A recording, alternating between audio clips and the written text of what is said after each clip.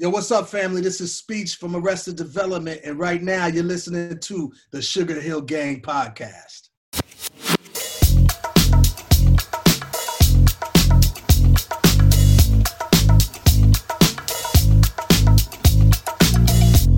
What's up, everybody? This is the Sugar Hill Gang podcast, and you are being hosted by me, myself, and I, and the coolest cats on the planet. I am the Master G, and I am joined by T Dynasty. Say what's up, T Dynasty.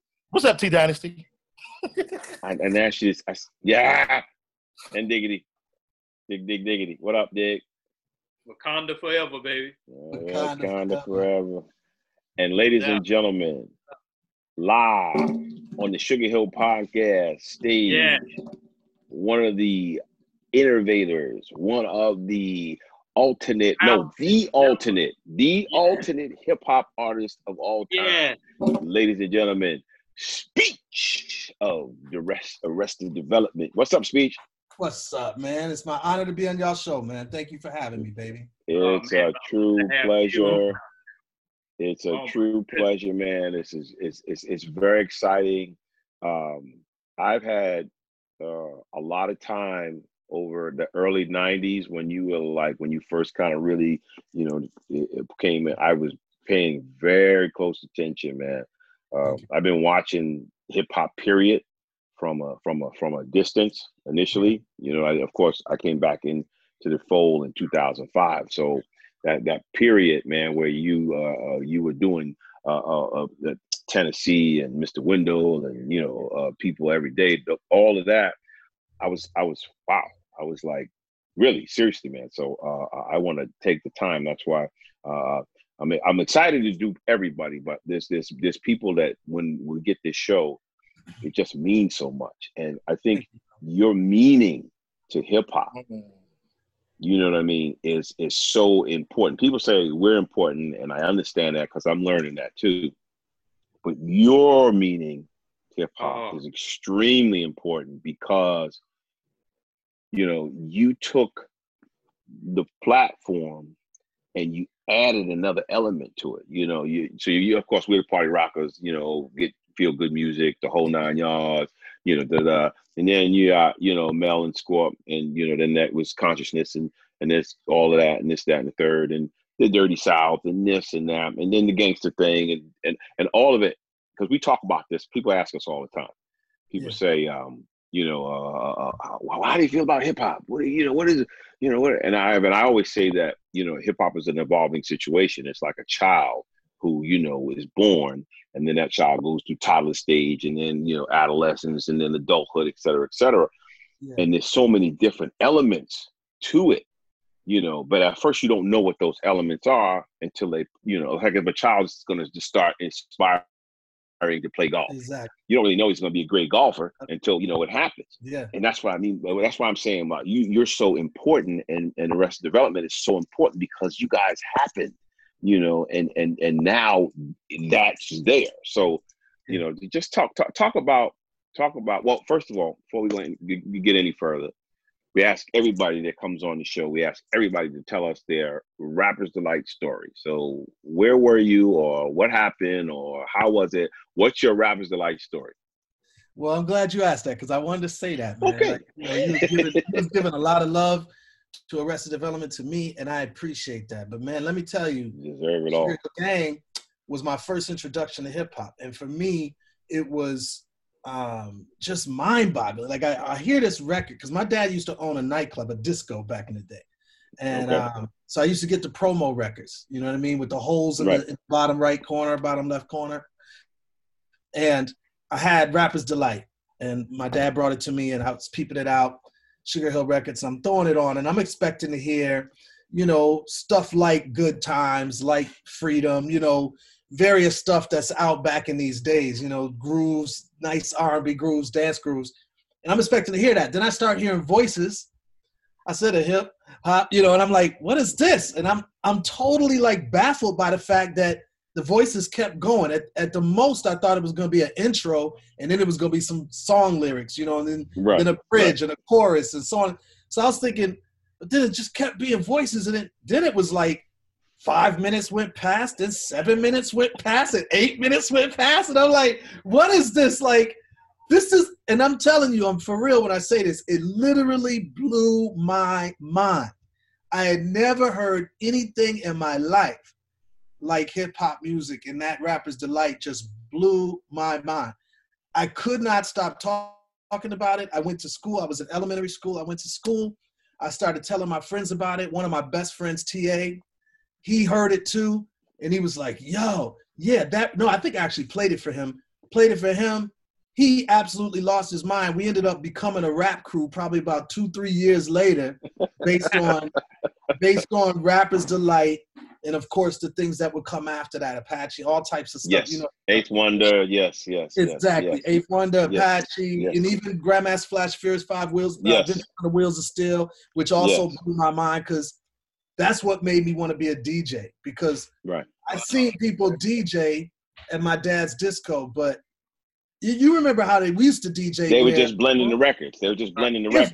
It would start to fade out, and that was as it was fading out, not to the beat. You drop the other joint in. Right. People would have to sort of learn what a beat was, and then they come back in with the new track. It wasn't even on beat, at least back where my, So I'm from Milwaukee, Wisconsin, and so that whole rhyming, scratching to the beat or putting things in, mixing it to the beat, that was like unheard of. So it was all revolutionary. It was all like turning the world upside down. And I was like, man, this is a movement that I want to be a part of. So that's my Rapper's Delight story, bro.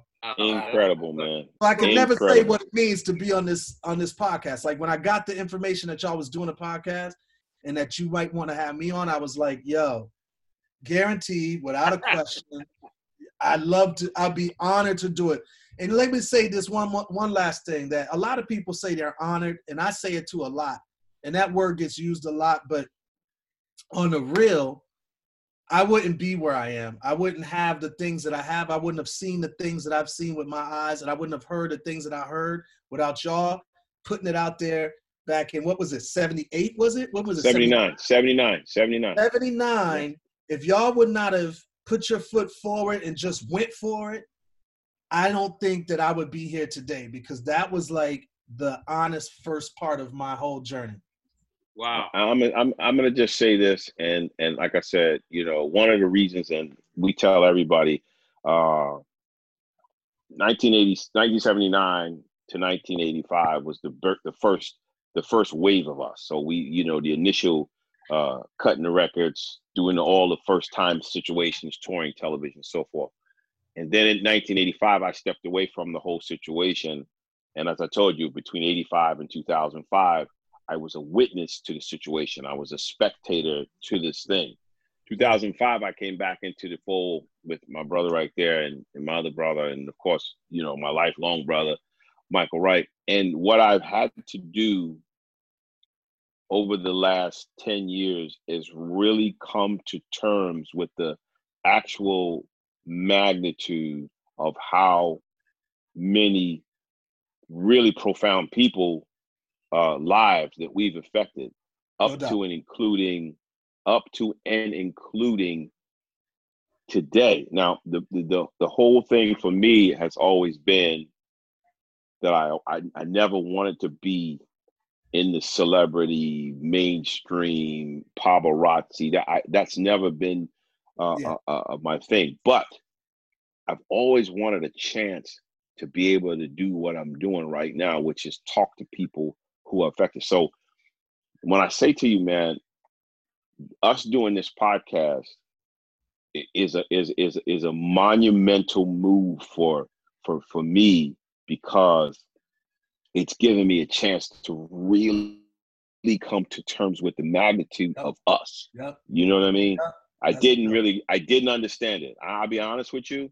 I did not understand it. I really didn't. And now that I do, as much as like I said, like I told you when we talked earlier, I saw the Tennessee thing. I was wow, this is amazing. And the collaboration of the group and all of that. And I was like, wow, this is, but what's the guy that passed away? What was his name? Baba OJ. Like this. Yeah, like we all, I came from I came from it's all, we were groomed as recording artists. So that's the thing that people don't always understand. Initially, yes, we were rappers, but because we came from the doo-wop era and the soul era, we were groomed as rappers. So it was all about being pretty and being, fly. And then here's a group, and you got a cat that's like an elderly dude, and then you had another situation in there, and I was like, so to feel like, and I'm going out to feel like I'm starting to feel like I'm connected to that. You see what I'm saying? Whereas, again, like I said, I was a spectator to it for so many years. Right. When I hear you talking, it's like, wow, that's another part. It's like being parents and having children. No doubt. And the children have children, and then the children, like I have grandchildren. So it's like, my son, and then my grandchildren, and they're going to have children. And this is what this thing is really becoming, man. That's right. You know what I mean? It's deep, man. It's deep. It's a family tree, baby.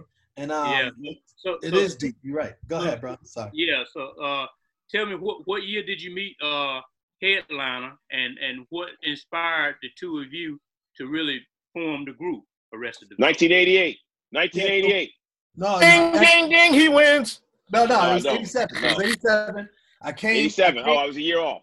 I came to Atlanta, and I already had a rap crew. As I was just telling you, Master G, I had a rap crew back in Milwaukee, which is where I'm from. We was doing our thing, but we were in high school by this time. So by this time, we're putting out 200 records at a time, and we're making a name for ourselves in Milwaukee. But Milwaukee got crazy violent. I decided to, look, if I don't leave here, I'm going to die.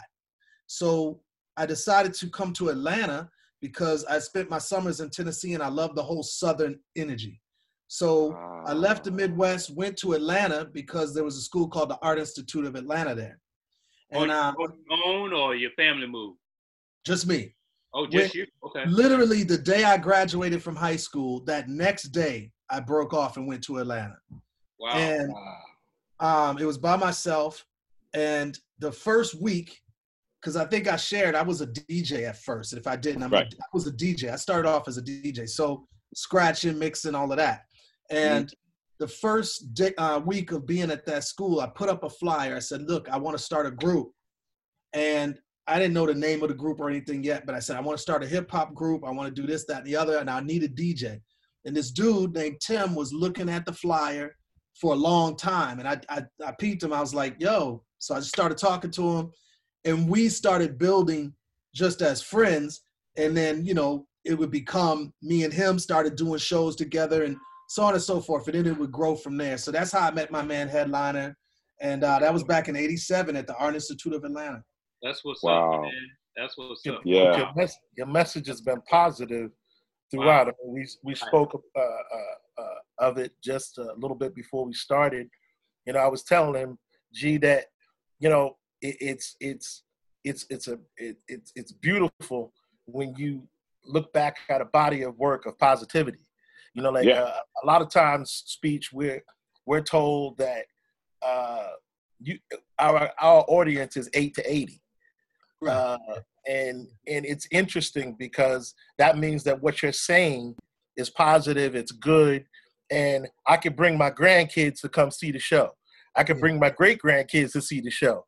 Yeah. This can go on and on, like you were saying. It keeps going, and your messages are so clear. Even if you're just talking about certain situations, you're explaining it. It's not the same as a violent aspect of anything. You're basically trying to stop half the things that are going on and explain and express a person's pride and the village. Like it was almost like you were saying, like, this is the village. We are the people. Yeah. We need love. We need to share. We don't need to do this. We need to embrace each other. And that's the message that I was getting from the music and just listening to the musicality of it, the way that it changed, the working of the Afrocentric rhythms and man, I take my hat off to you, fam. Oh, thanks. It's good love. Yeah, I mean, the thing I liked about you guys, man, you was able to incorporate, that Southern culture into your music. You know what I mean? Yeah.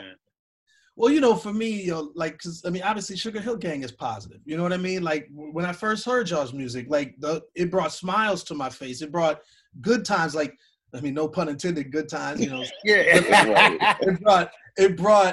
It brought smiles to everybody's face, right? I mean, like when that record comes on, I don't care who you are. It's like that's the energy that you get. But I was gonna say too that we as a people, we're positive people. Like, we've all had a chance to travel now. We've been a lot of places, whether Dubai or Africa or whatever.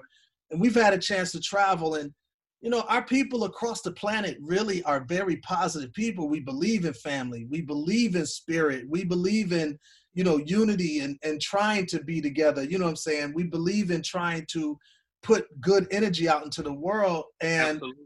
we have never bombed any nations. We have never, taken over people's nations and stolen their resources and enslaved their people. And that's not what we're doing. You know what I'm saying? So I find it amazing that over time, the whole reputation of us has gotten flipped upside down where, if a brother like me just represents what I think we actually just are, it's like we are positive. Like that's who we are. Like I was, before we started this interview, I'm peeping out. My man right there was like, Diamond was like, yo, talking about his children and how he's like repping his children, his family. You know what I'm saying? Like, that's what we do. That is who we are. And I'm so like, sometimes I get frustrated with how our whole image, I was watching a debate last night with Donald Trump and how he couldn't even denounce white supremacy. Like a lot of people's images of us is so negative and it's so like, yo, we gotta kill these people or else they're gonna kill us.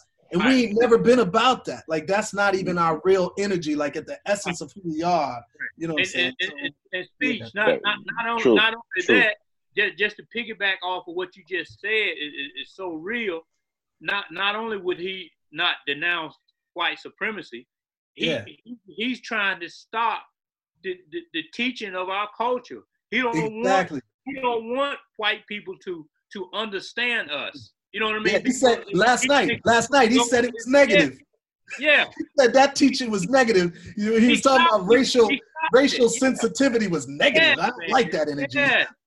Yeah. Crazy, man. Crazy. Yeah, man. No, we all know that.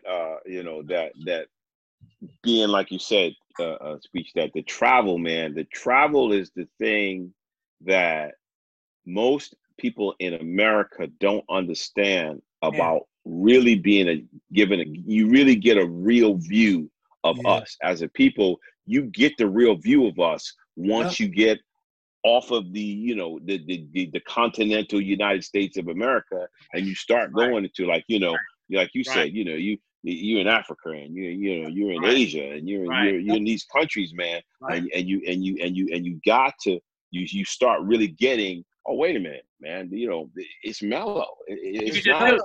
You can feel it. It's not intense.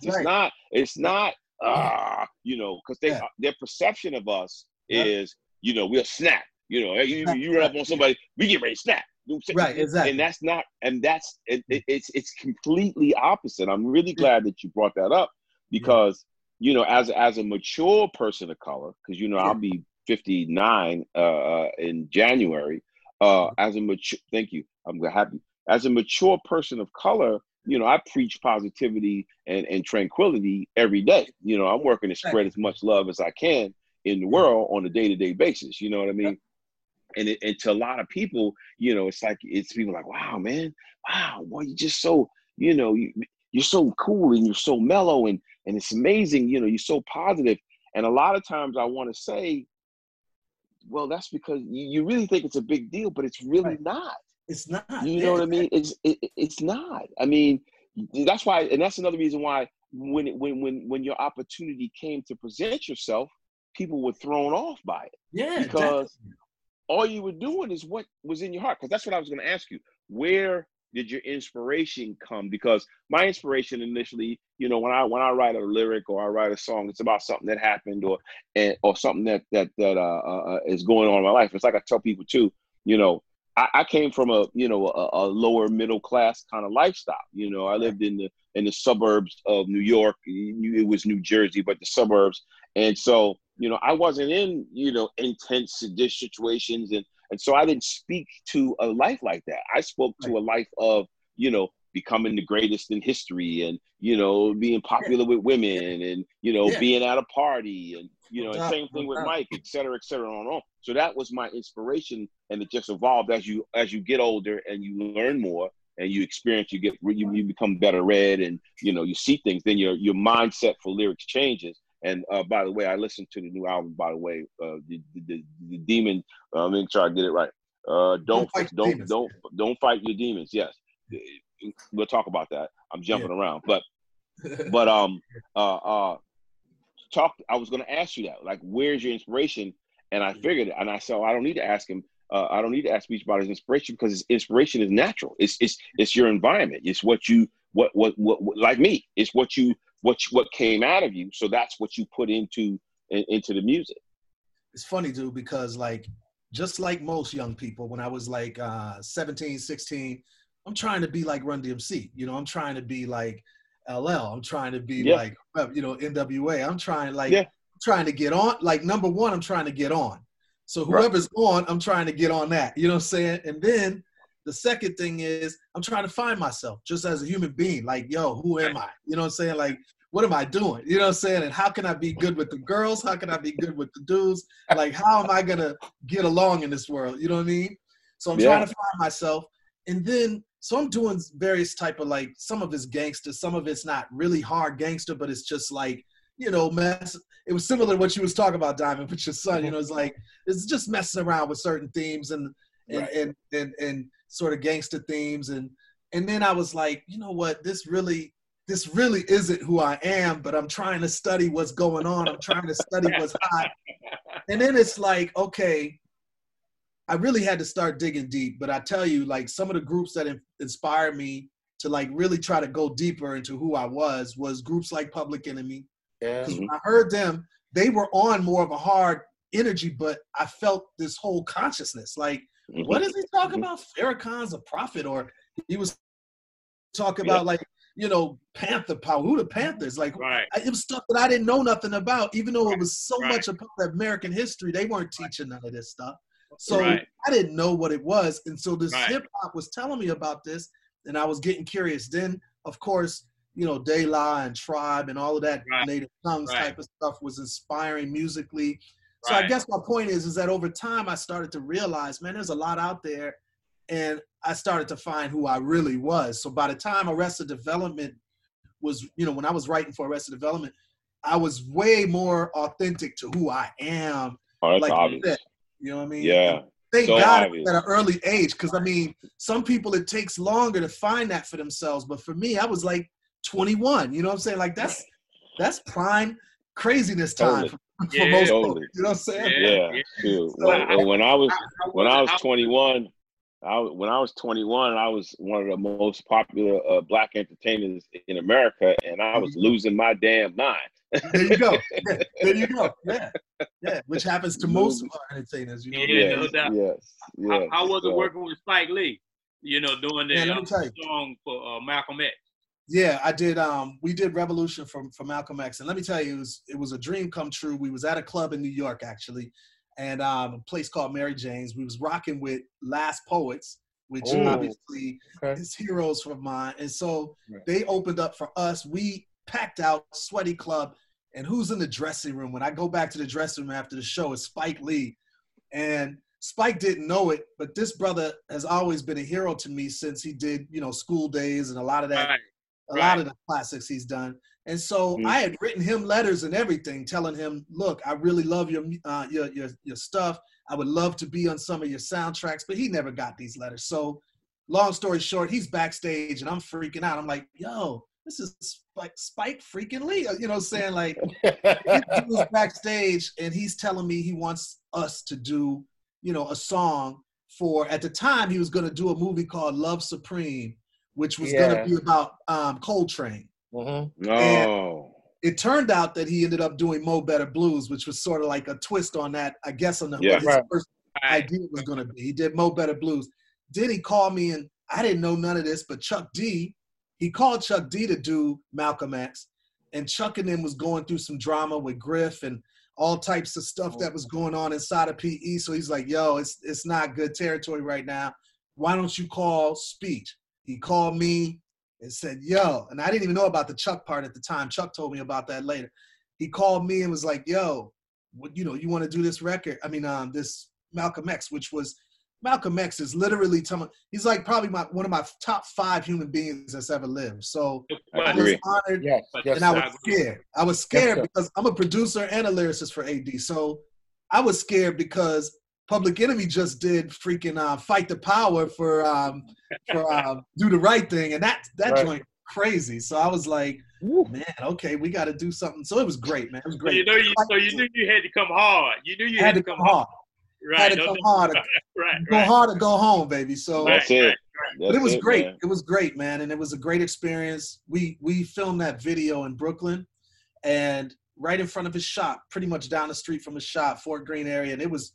Let me tell you, it was just ridiculous.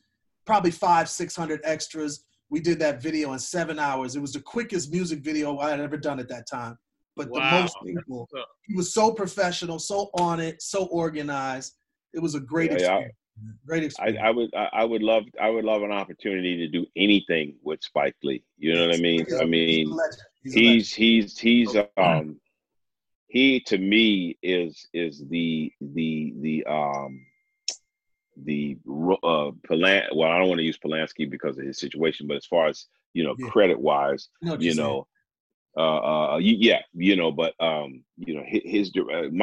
Michael Mann is a director. No doubt. He directed one of my favorite films of all time is a movie called Thief with James Caan and Michael Mann.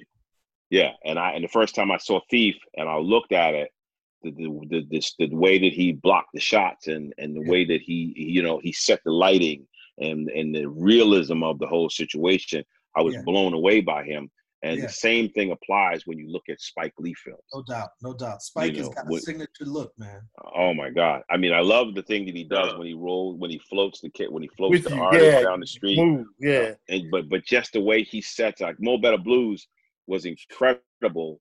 Just by the way that he set up the characters and developed the whole the whole flow. And then that's the other thing. His movies flow. And then the Malcolm X thing. That was a hard movie to get made. I don't know if a lot of people know that, but funded and everything. Bill Cosby. A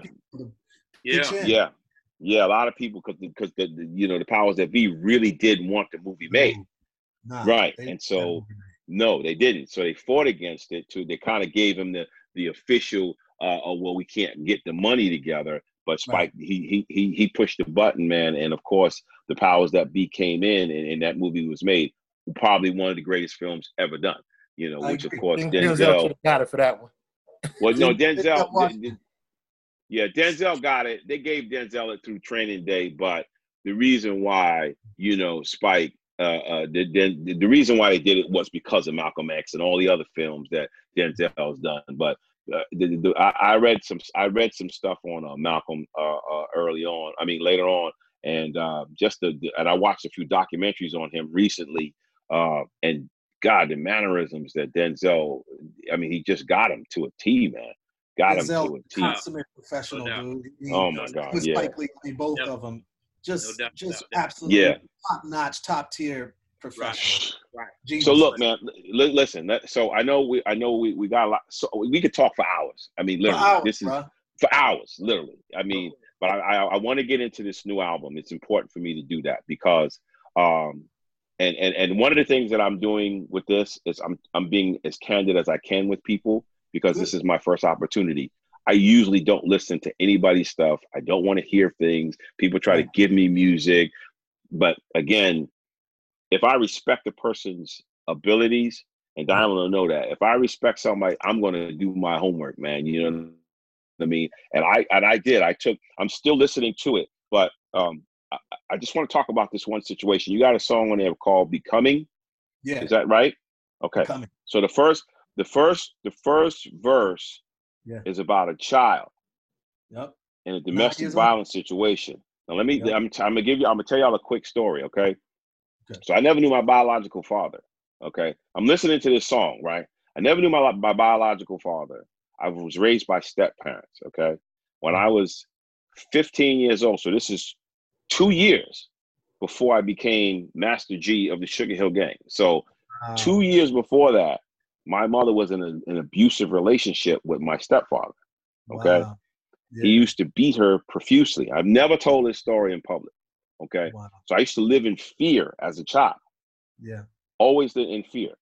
Yeah. And it got to the point where it was so bad that I figured I had to do something. Now, I came from a situation where you didn't talk about what went on outside the house. I grew up in the 60s and the 70s. So the long and short of it is, this one particular night, he was beating my mother. Yeah. Okay. And I did the one of the things that you don't do, which is call the police. Yeah. So now this is the situation. And then of course my parents went on to, the police came to the house, and, you know, we left and went to Brooklyn. And so this is all leading up to, you know, after we went to Brooklyn, we came back to Jersey. I was in Hackensack. Hackensack led to Englewood. Englewood led to meeting Sylvia, and the rest is history. But the thing that got me was, I'm listening to this song. Yeah. You know, now the flip is, of course, you know, when the police came, the mother did what most women do in that situation, which is, and it's just really just fear on the woman's part. A lot of people don't understand that. The reason why a woman will say nothing's wrong, everything is cool, because they fear the backlash of what's going to happen after the police leave. They don't trust that the police is going to take care of the situation. They don't. And see, a lot of times people didn't know, because like I said, my mother, she stayed in that relationship for a long time before she eventually had the nerve, that night, we left that night. The night that the police came, we left and went to my grandmother's house in Brooklyn. And that was the catapulting thing for them to finally separate. But before that, he had beat on her many times. She used to show up at family functions with black eyes and, you know, the whole 9 yards, man. And, you know, like you say in the song, you know, you bruise a lot. That's what you was talking about. I was like, you know, and I got beat. You know what I mean? And I used to come to school with whelps on me and the whole 9 yards. So when I heard that song, and I was like, wow, I don't know what your experience is for writing that, but I can tell you right now, man, not very many people are willing to put that out there like that. I mean, and it gave me the confidence. It gave me the confidence to have this conversation. I don't even think Harry and them even know that story. You know what I mean? So man, that's deep. That right there. You know, when you were talking about and saying that people don't trust that law enforcement can protect them, a lot of the situations are put before people, and a lot of for domestic situations, it's a lot more than just whether you think that the police can protect you. This person is telling you, as soon as they leave, we're going to do something to you. I remember, and I'm speaking about this speech because I had another life before this one. And in that capacity, I served as the guy that came to the house. So, you know, Diamond was a police officer for how long, D? I retired after 30. 30 years, right? Okay, go ahead. It was really crazy because some people would actually have you in their house and they're telling you nothing's going on. But if you look deeper in, you know, a situation I had, I can't say what it was, but it was a woman, and she stood there and she told me nothing was wrong. And the guy was standing right there. And then I just kept looking at her and kept tilting my head. And as soon as he turned his head and took his eyes off my gaze, out of the thing, the girl pulled her shirt down and I could see the red. You know what I'm saying? But she was in fear for her life. A lot of people don't forget that, you know, the two things that happen is a lot of people go back to situations because of financial and or what have you, or they just figure they can make it work. If a person is whipping that ass, it ain't gonna stop. Exactly. You know, it is what it is. And you can tell them all night long, you know, we gonna do, but if that person goes back up in the north, if you take out a restraining order on someone and you let them back into their house, the person that was restrained gets arrested. Right. In the South, if you let that person back in your house, you going to jail too. Wow. Okay. So, I mean, it helps for domestic violence. I mean, I thought it was a very powerful video, but the way you finished it up, trying to teach, again, you're trying to teach. You're talking about something, and you're saying what can happen. Not only the bad end of it, but where it can go and what you need to teach. Yeah. First of all, I appreciate, man, that you sharing that, because to me, that's the thing that I want our music to have a little more of that, you know, and I say a little more, really, I just want it to have balance, because we have a lot of records that talk about the hard times that we're facing, but we don't have enough records that talk about how we can get out of that joint, or at least give us motivation. You know what I'm saying? Like some type of soundtrack to it. If we're trying to get out, we got something that motivates us along with our own self-motivation and whatever other tools we're using. Something else is sort of giving us that push. I felt like that. And that story comes from, I did a film called 16 Bars, and I went into the jail of Richmond, Virginia to work with inmates. All right. Yeah. And one of the inmates I worked with, his name was Anthony, and you'll see the movie. It's on YouTube, bros. Y'all should check it out. It's really, really powerful. I think you'll be moved by, right? So it's on YouTube. It's called 16 Bars, the film. So just check that out. But definitely, in that film, I talked to this brother named Anthony, and he shared a lot of that story, because that's not my personal story. Thank God, I didn't have that. That's good. I was gonna. That's one of the questions I wanted. Go ahead. Yeah, no, that was not my past. So I brought up his story for everybody to be inspired by this man, and I dedicated the video to him.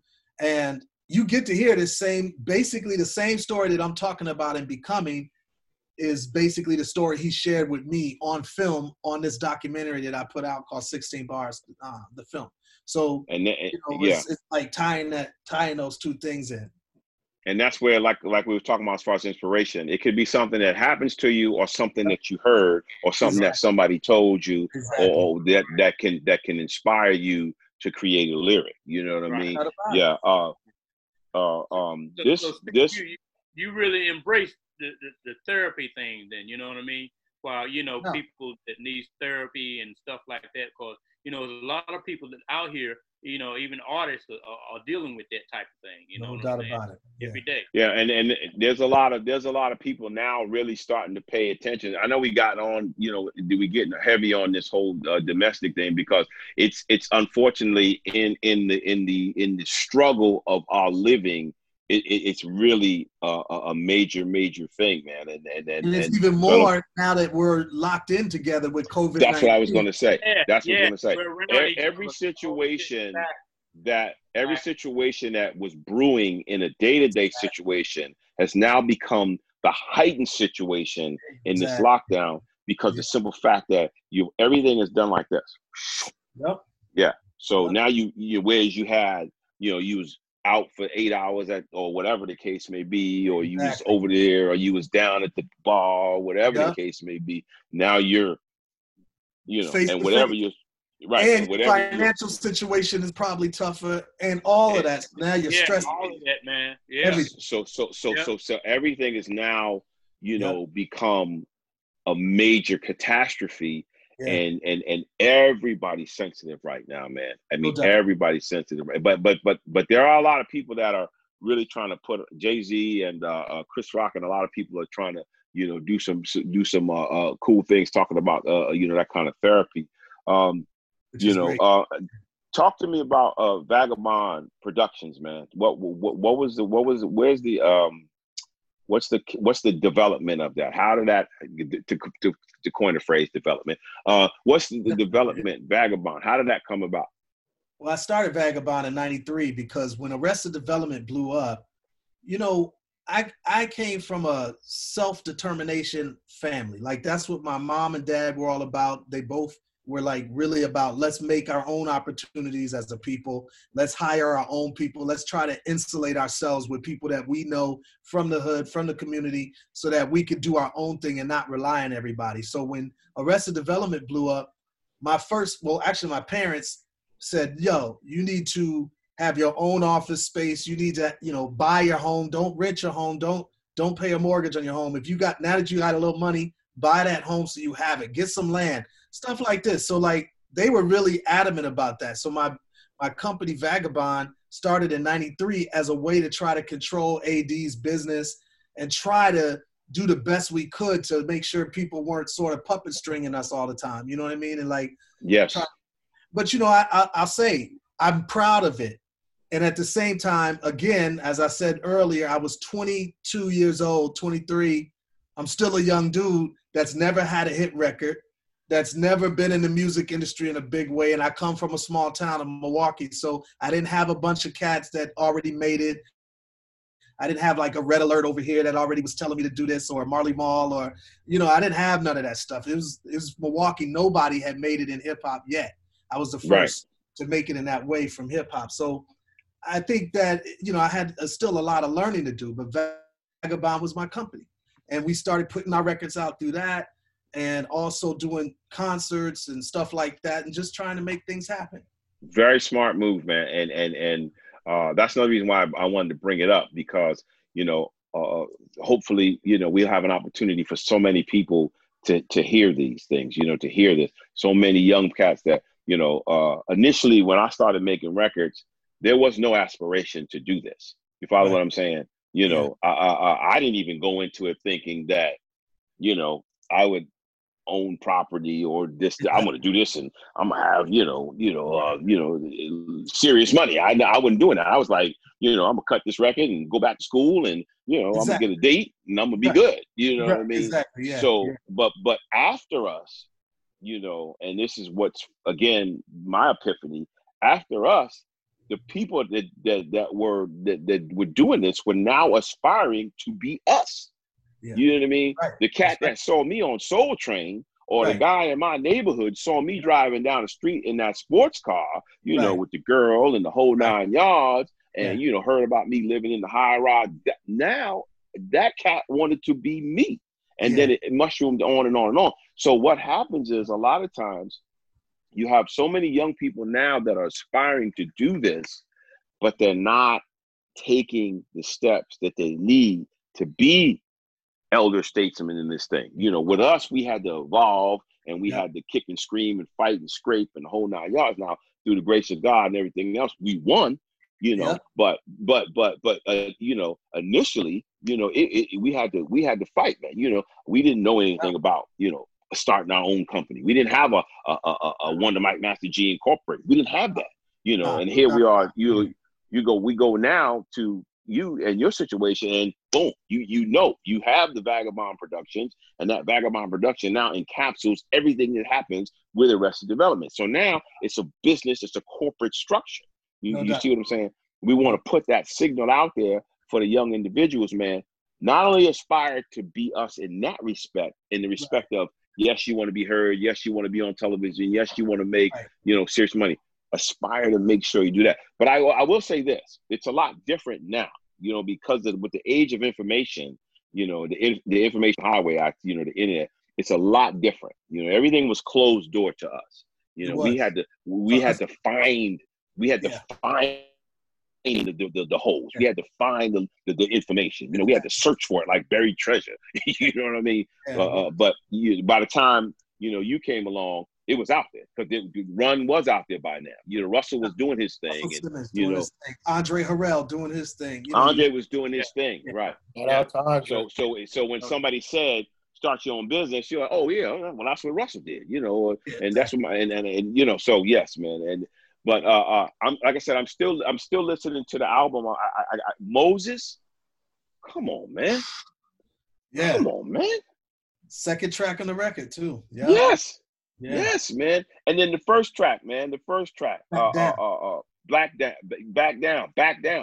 And I heard the Milwaukee reference in those first two tracks. That's why I was going to ask you, are you from Milwaukee? Because I know you say you're born. I know y'all did gigs in Milwaukee, right? Y'all have gigs. No question. Yeah. The first time we ever performed with Rick James was at the Milwaukee Civic Center. Me and Mike, the first time, every time we ever performed in, with Rick James was in Milwaukee. So that's a very special place for us. Al Heyman show. I talked about that before. Al Heyman, yeah, exactly. Yeah, Al Heyman was doing the Rick James Street Song Tour, and we opened up for him. And we opened up at the Milwaukee Civic Center. We played there many times. I knew it. I knew it. And at one of those places. Oh, go ahead. No, you go ahead. Milwaukee's one of those places that people don't know. If they ain't never been there, they don't know what it feels like. But Milwaukee is actually very racially divided town.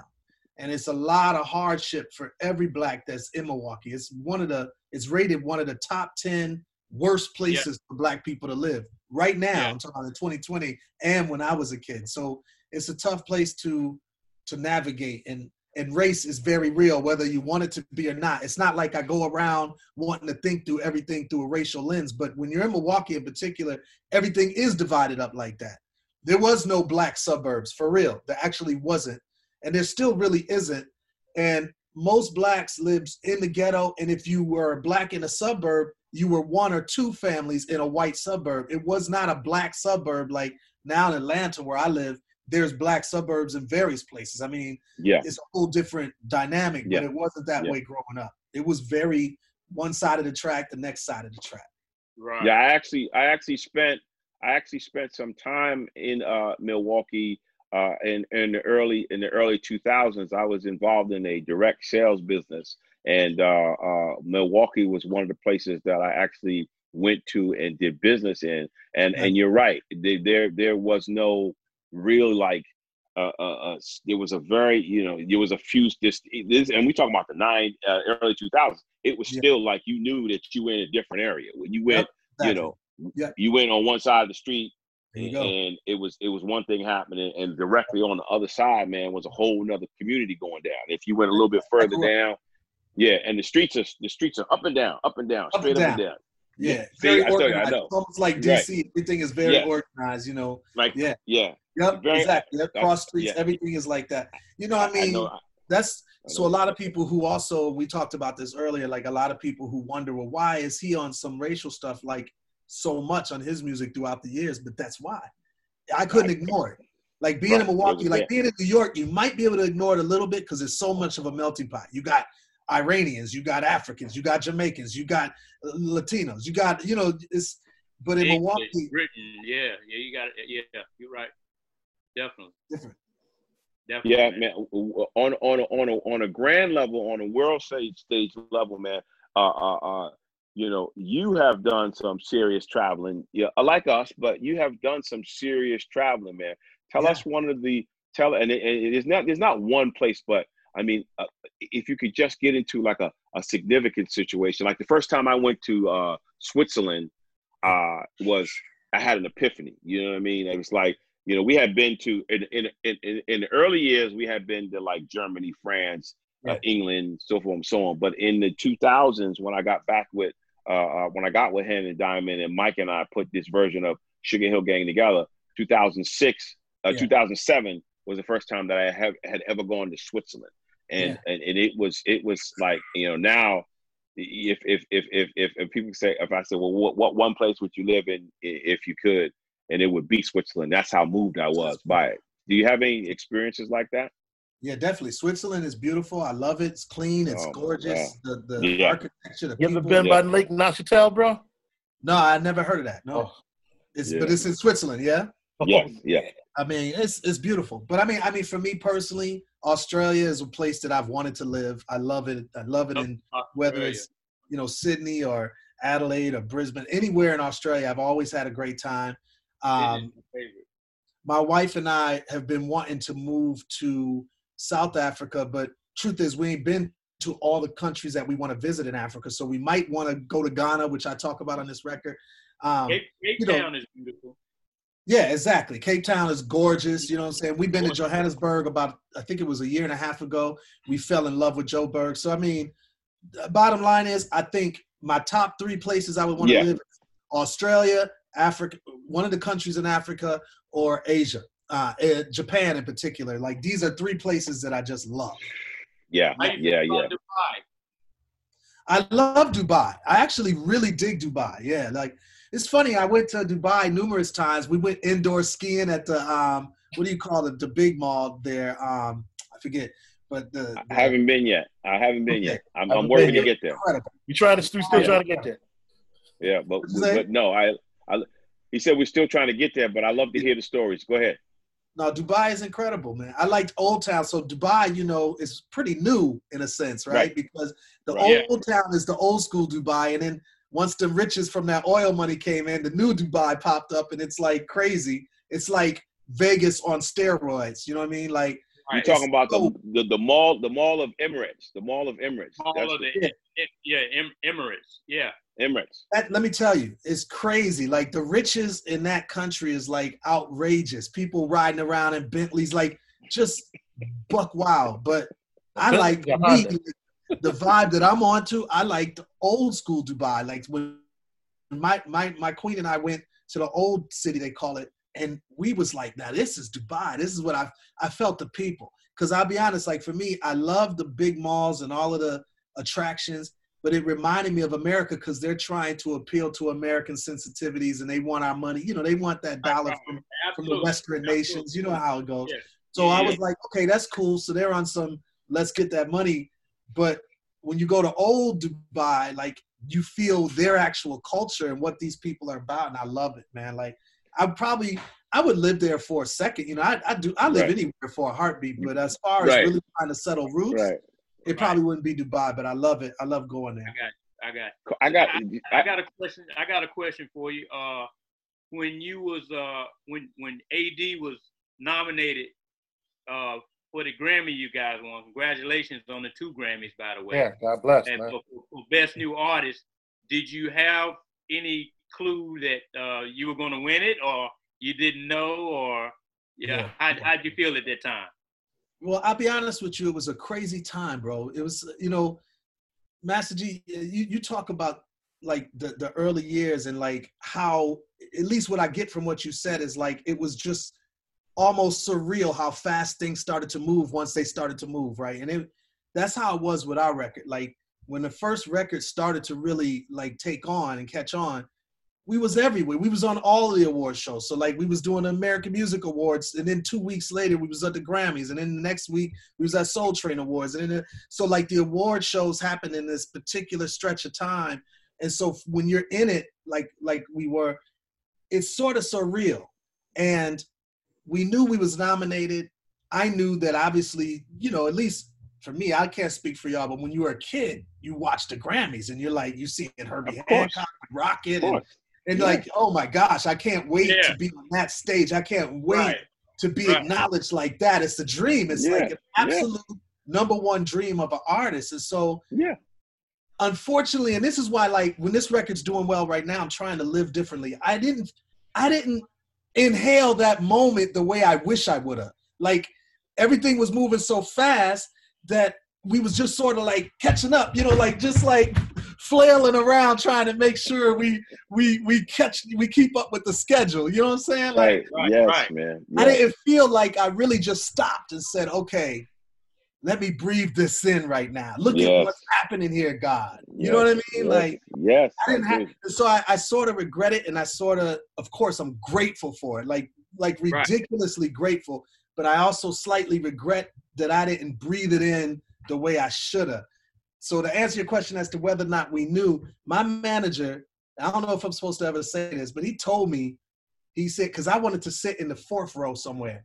And he was like, no, y'all need to sit in the front row because I think something about to happen tonight. And he, you know, he wasn't talking about violence or nothing. He was like, yo, I think something about to happen.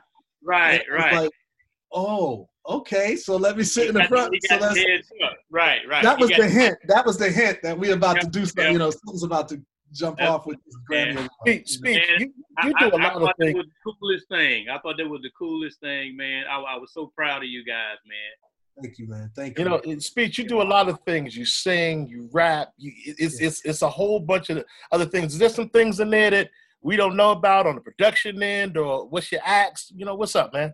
Yeah, so I do. I mean, you know, I told you I started off as a DJ. So all the scratching on this record, well, I shouldn't say, most of the scratching on this record is all me. So I definitely DJ still. and I produce. So like, you know, the whole first album, I'd say probably 98% of it is produced by me. This record, probably about, I don't know, 30% of it's produced by me.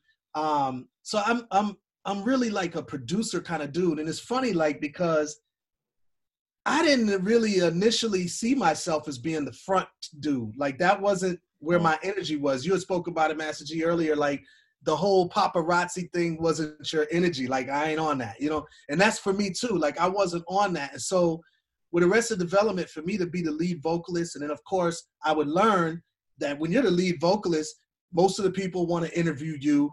Most of the time they want you to sit, like if you're taking a group photo, Speech, come to the front, move over to right in the middle. You know what I'm saying? And it was like, I wasn't on that tip. Yeah, it wasn't what you were trying to attempt. It wasn't, but you know, you sort of get pushed into all of that and people sort of orchestrate how things should look and feel.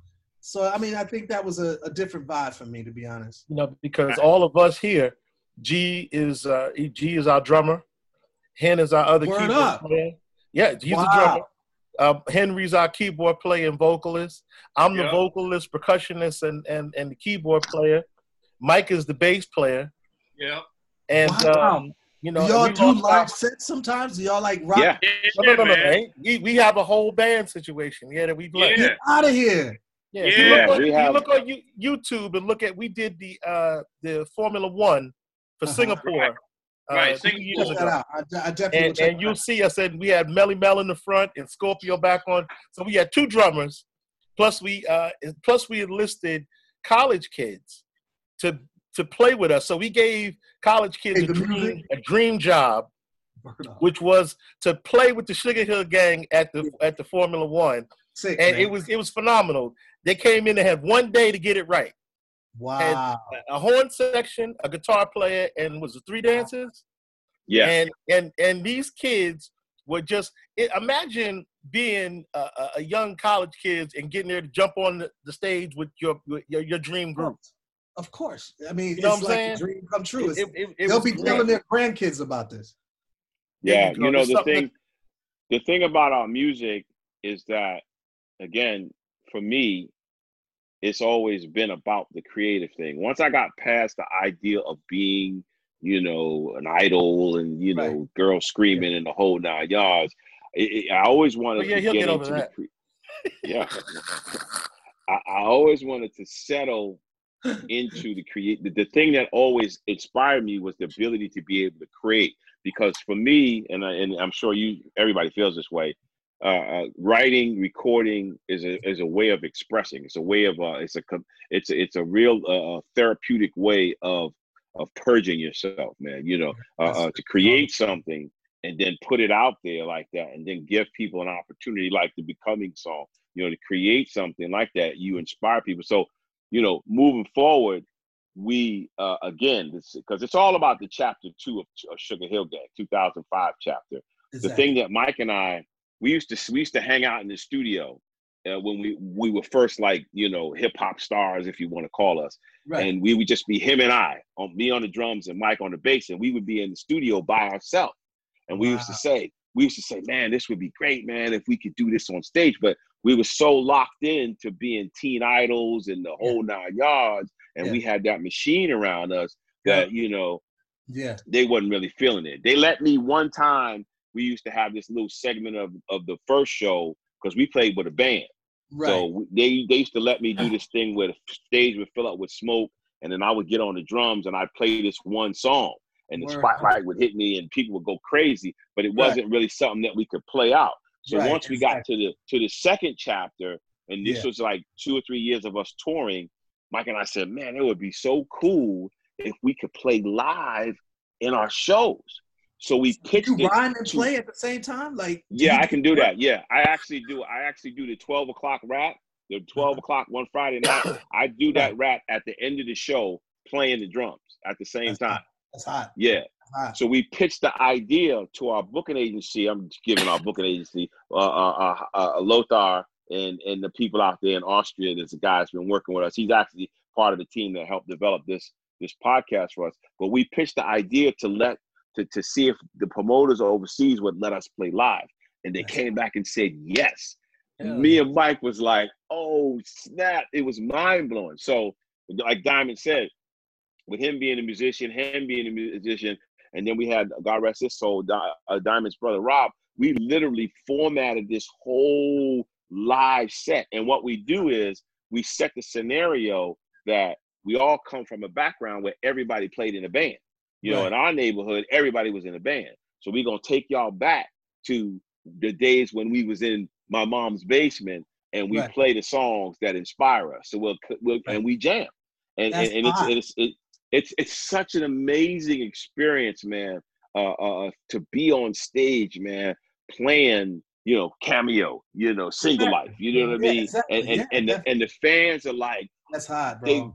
Because they see the instruments and they expect the, you know, other musicians to come out. Exactly. Then I get on the drums and I start rocking the beat. They're like, wait a minute, hold up, man. You know, and then we go into it. So, you know, this thing for me, man, and I'm sure you feel the same way, man. The ability to perform and create, man, is such a gift, isn't it?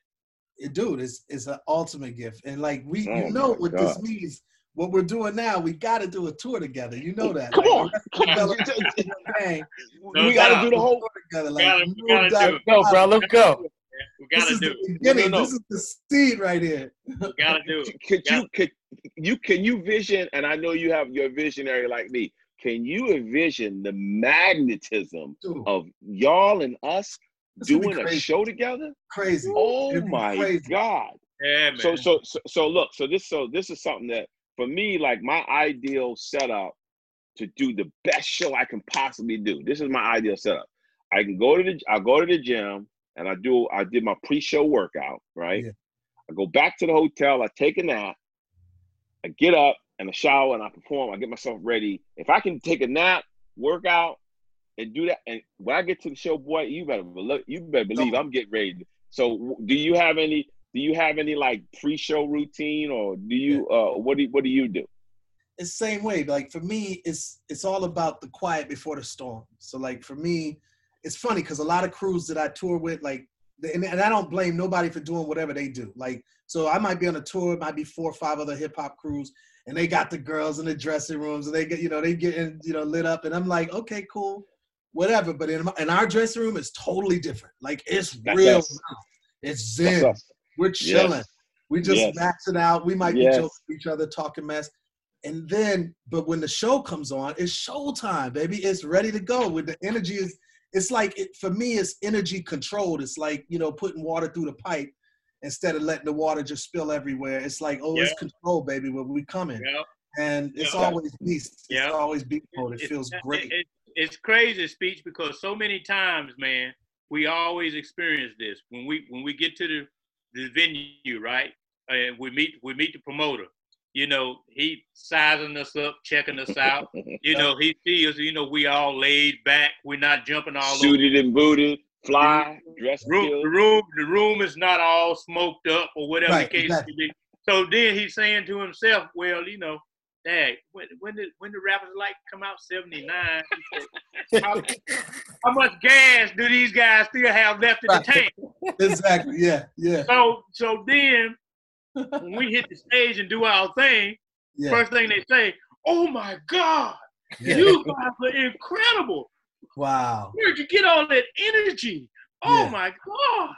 And it's almost like the end of the thing. She's your queen to be. And we're quiet. As soon as we hit it, after we get back off the stage, walk back on. All right, everybody changing. We just chilling. It's just It's that nap. It's that damn old man nap, boy. I'm dangerous after old man nap. Oh man. No, man. This has been incredible, man. This has been incredible, man. Can I ask one more question of him, though? I got one more question. Yeah. Okay, Speech. I got to ask you this, man. How do you feel about the direction that hip-hop is going in today in terms of radio and stuff like that? Like we were fortunate enough to have Bob Sinclair on earlier. And, you know, he's a great guy. You know, big shout out to Bob Sinclair. You know, we did a song with him called La La Song. that went #1 over in Europe.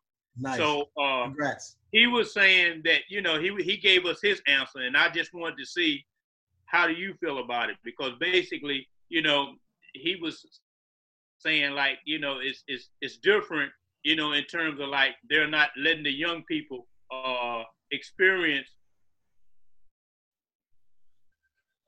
stuff like that. So how do you feel about that? You froze at the very end. So you said they're not letting the young people do what? What'd you say? They're not letting the young people experience the other artists or the other hit records what came before them. Like today, if they say, oh, we're gonna put on some old school, they'll pull up something from the early 2000s. You know what I'm saying? And they call it old school. So if that's old school, what are we? Exactly. Dinosaurs. Yeah. I'm with you on that. Like I talk about that on the first track on the album, Back Down. You know, it's for me, I feel like probably two things. I feel like there needs to be more balance, because really Black music and hip hop in particular is the #1 music genre in the world. So for us, it's more than entertainment. It becomes for a lot of us, it becomes our religion. Y'all probably know certain scriptures that have, I mean, not scriptures, but verses in rhymes that have become like scripture. You know what I'm saying? It's like, you know what I'm saying? Whatever it be. And so for us, it becomes a lot of times our religion. It becomes our source of information, like news. It becomes so many things for us. And so I feel like it's more than just entertainment. It's almost like the temperature of where we are as a people. And so if you don't have balance, you are giving the wrong impression to all of the places that we've traveled, whether it be Switzerland, Africa, wherever. You're giving the wrong impression of where we are as Black people in America. And that I feel is dangerous. And I feel it's not right for the young people coming up. And then the second thing is what you just said. A lot of these young people are disconnected, like literally cut off from what was happening in hip hop earlier. And that's bad, because a lot of them are going to have to learn all over again stuff that we've already been through and want to pass on to them. Like, look, here you go. Exactly. Don't make this mistake. Do this right here and go further than us. But they won't learn that if they're disconnected from us. And so that's what I those are the two things I feel. It's got to be way more balanced, because subject matter wise, we've got to get all of our opinion. Like the whole voice of the Black community needs to be represented in our music. And right now, it's not all of us. Some of us is all about strip clubs, all about selling, all about, you know, carrying. But that's not all of us. Now, you know, that's only a slither. You know what I'm saying? So got to be that balance, man. Speech. You're right. Speech, man. Speech. This has been. It's too much of one thing. You know what I mean? Too much. Yes, unbalanced, baby. Unbalanced. This has been outstandingly incredible, man. You know what I mean? Great. I mean, to watch you, man, and see what you've done, and my anticipation is, I always have anticipation and I always have anxiety about talking to everybody, because I'm socially actually not in the best form. But my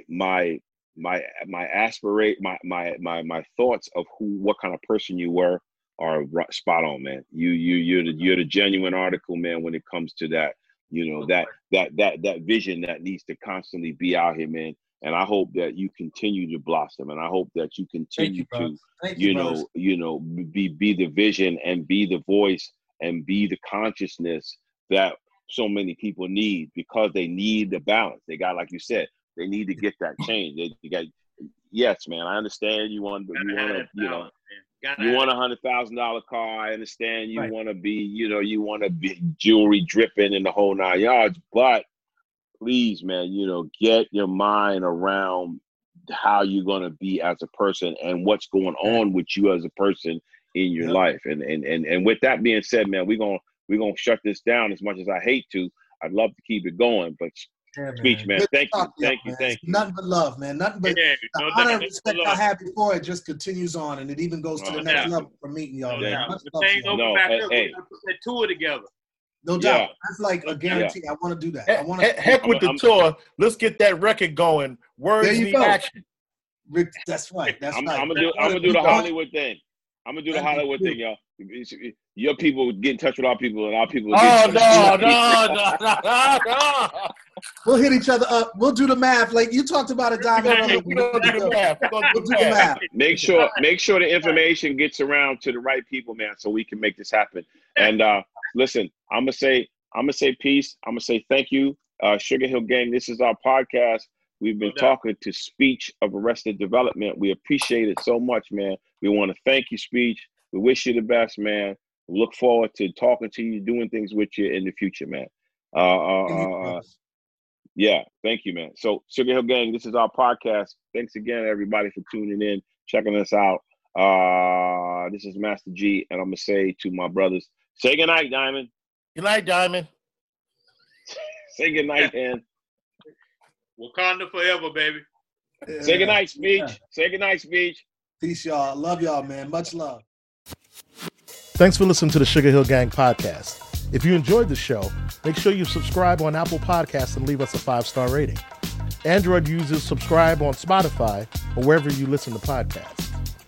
The Sugar Hill Gang podcast is produced by Raj Katecha and Vikash Mojaria on behalf of Creative Content Agency, and Lothar Kamala on behalf of Daily Operation Agency. The show's artwork was created by Frank Art and Horizon Films, and the theme music was created by Heavy Bliss. You can contact the show on Instagram at The Real Sugar Hill Gang or email sugarhillgangpodcast@dailyoperation-agency.com. We'd love to hear from you. Peace and love, and we'll catch you on the next episode.